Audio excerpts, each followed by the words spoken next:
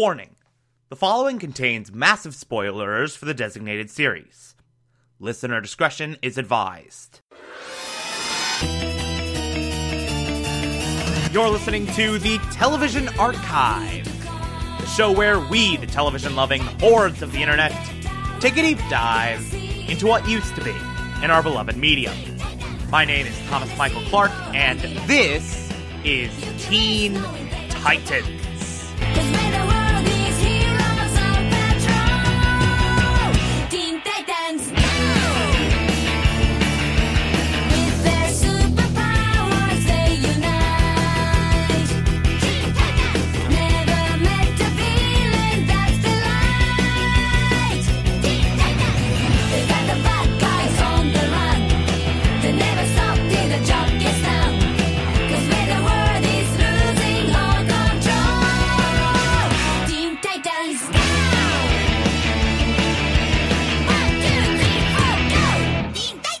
Today, we will be discussing Season 3, Episode 9, titled The Beast Within. Yet another great episode. And what's so interesting about this one is that not only is it a good little... Not only does it introduce an interesting character dilemma for Beast Boy, not only does it introduce an interesting internal struggle for Beast Boy, but they also... Narratively speaking, they literally just did a creature feature. They literally just took this episode and said, let's do a classic creature feature within a children's superhero series. And they do it really well. Like, in terms of creature features, this is pretty great. It has all the stuff that you would want to see. All the interesting, monstrous grandstanding that you would like to see, and it's really creepy and really fascinating. Has a lot to say about the human psyche in there. Like, it's really fantastic. It's a very exquisitely clever episode. So we open on this fight with Adonis. And by the way, Adonis, very good filler villain. Because he's literally just a dude who really wants to be stronger than everyone else, but he's a weakling. So he has this suit that makes him stronger than everyone else. And he just, takes joy in beating everyone up. He's basically a toxic masculine ideal gone wild. That's basically Adonis. And it's very fun to just watch him thrash around people and be an asshole. We'll see him a couple times throughout this series, and he always is pretty solid. But we get this opening sequence. It's a great fight sequence, really good action, very fun to watch, very exhilarating. And it ends with Beast Boy just thrashing this dude mercilessly, just beating on him and beating on him and beating on him and beating on him to no end. And this fight ends with Beast Boy shoving Adonis against this vat of chemicals, which spill over both of them. And then as soon as this happens, as soon as these chemicals splash over Beast Boy, immediately we see this huge personality shift. And we get an extended sequence where Beast Boy is just an asshole. He's stealing Robin's breakfast, which contains entirely meat. He ate ham and eggs. He's a vegetarian, damn it. But there's that. He threw a controller and scratched Cyborg because he lost a game. He's exercising a bunch. He's being super sexist towards Starfire. Like, literally, he says, no, you can't watch TV. You can't watch your favorite show. Now be a good girl and get me another root beer. Like, I don't, I hate seeing Beast Boy be a sexist pig. It just hurts my soul. It really does. And he also has this big standoff with Raven, where he almost just beats the shit out of her. Like, he comes very, very close to throwing punches. But basically we see this angry, primal rage version of Beast Boy. Primal anger. Primal... what's the word I'm looking for? Basically an unrefined version of Beast Boy, where all the inhibitors are off. He just goes wild. And all of the worst traits that you can imagine come out. All the worst things that you dare not think, let alone act upon, like, just at the bottom of the subconscious, at the very, very bottom of the personality. This caring, happy-go-lucky, completely innocent, wonderful human being just gets turned into literally the exact opposite. It's almost as if Beast Boy has a ratio of good to bad. And I feel like every human actually, like, has a ratio of good qualities to bad qualities. Just numbers inside their head that constitute a moral compass. Obviously, it's more complicated than that, but I'm simplifying it for the purposes of this discussion. It's almost as if that ratio got entirely flipped. So let's say he's like 99% a good dude and 1% a piece of shit. He then became 99% a piece of shit and 1% a good dude. If that makes sense. But all of this is a precursor. All of this is nothing compared to the thing Beast Boy is becoming. Because at this moment, when Beast Boy is, like, really mad because the Titans called him out on his bullshit and is just smashing up his room, he transforms into this giant monster thing. He, like, goes full werewolf, basically. Becomes a freaking chupacabra or some shit. Raven goes to check on him. He emerges from his room all scary-like. There are screams. Raven and Beast Boy are gone. And so we get this great little searching sequence where all the other Titans are like, okay, we got 2 Titans missing, no explanation, we need to find Raven, we need to find Beast Boy. They find both of them. And Raven is in Beast Boy's teeth.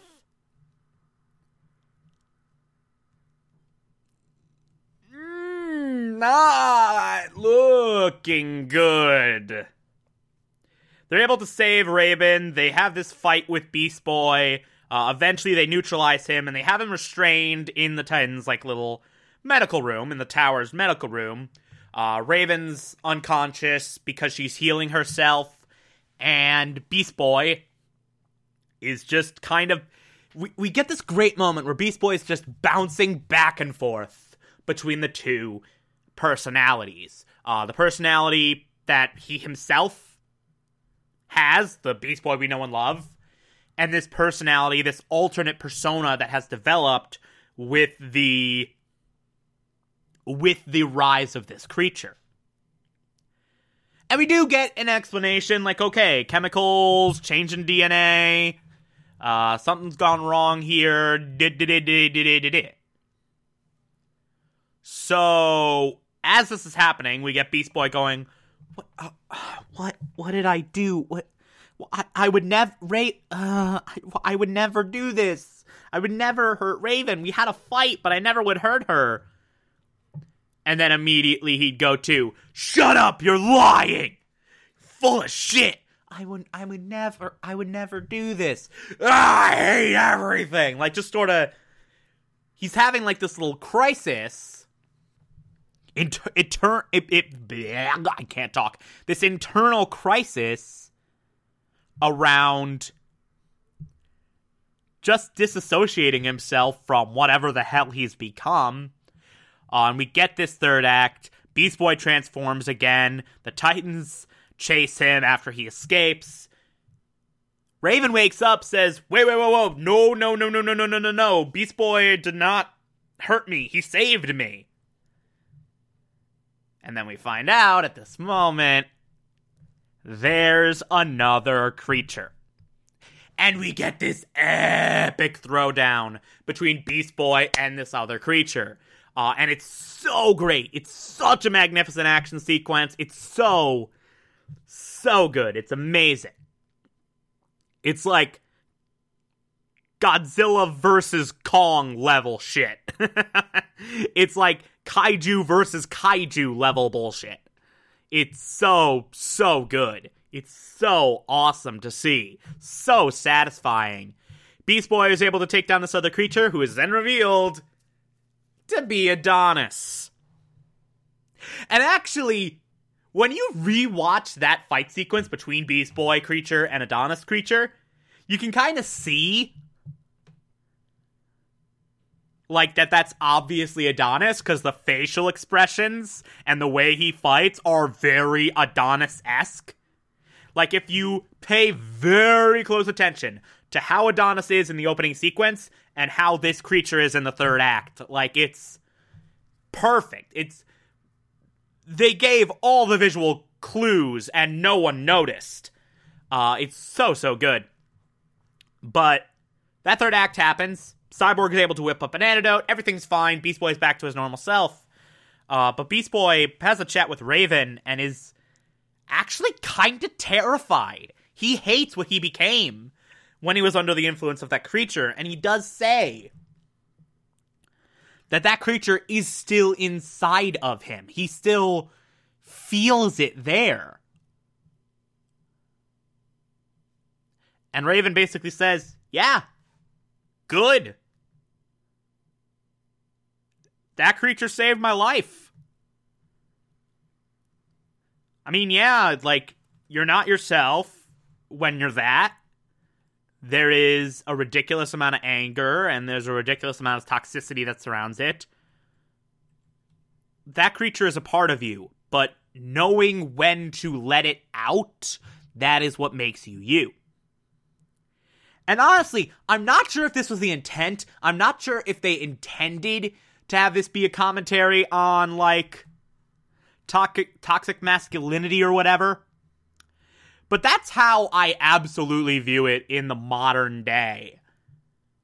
In the era of Me Too and all that. Like, this is literally Raven saying, like, hey, you get those impulses of being a piece of shit, being an asshole, lashing out in anger, being a toxic prick, all of these negative emotions.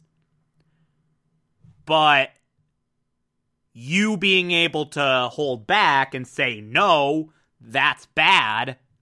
You being able to put your brain out in front and say, no, don't do this. Not okay. Like, the fact that it's there isn't the problem. It's whether or not you act on that negative impulse.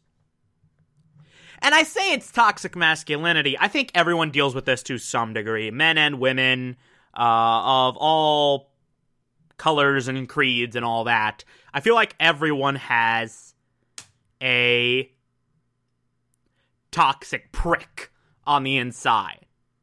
I think everyone has that.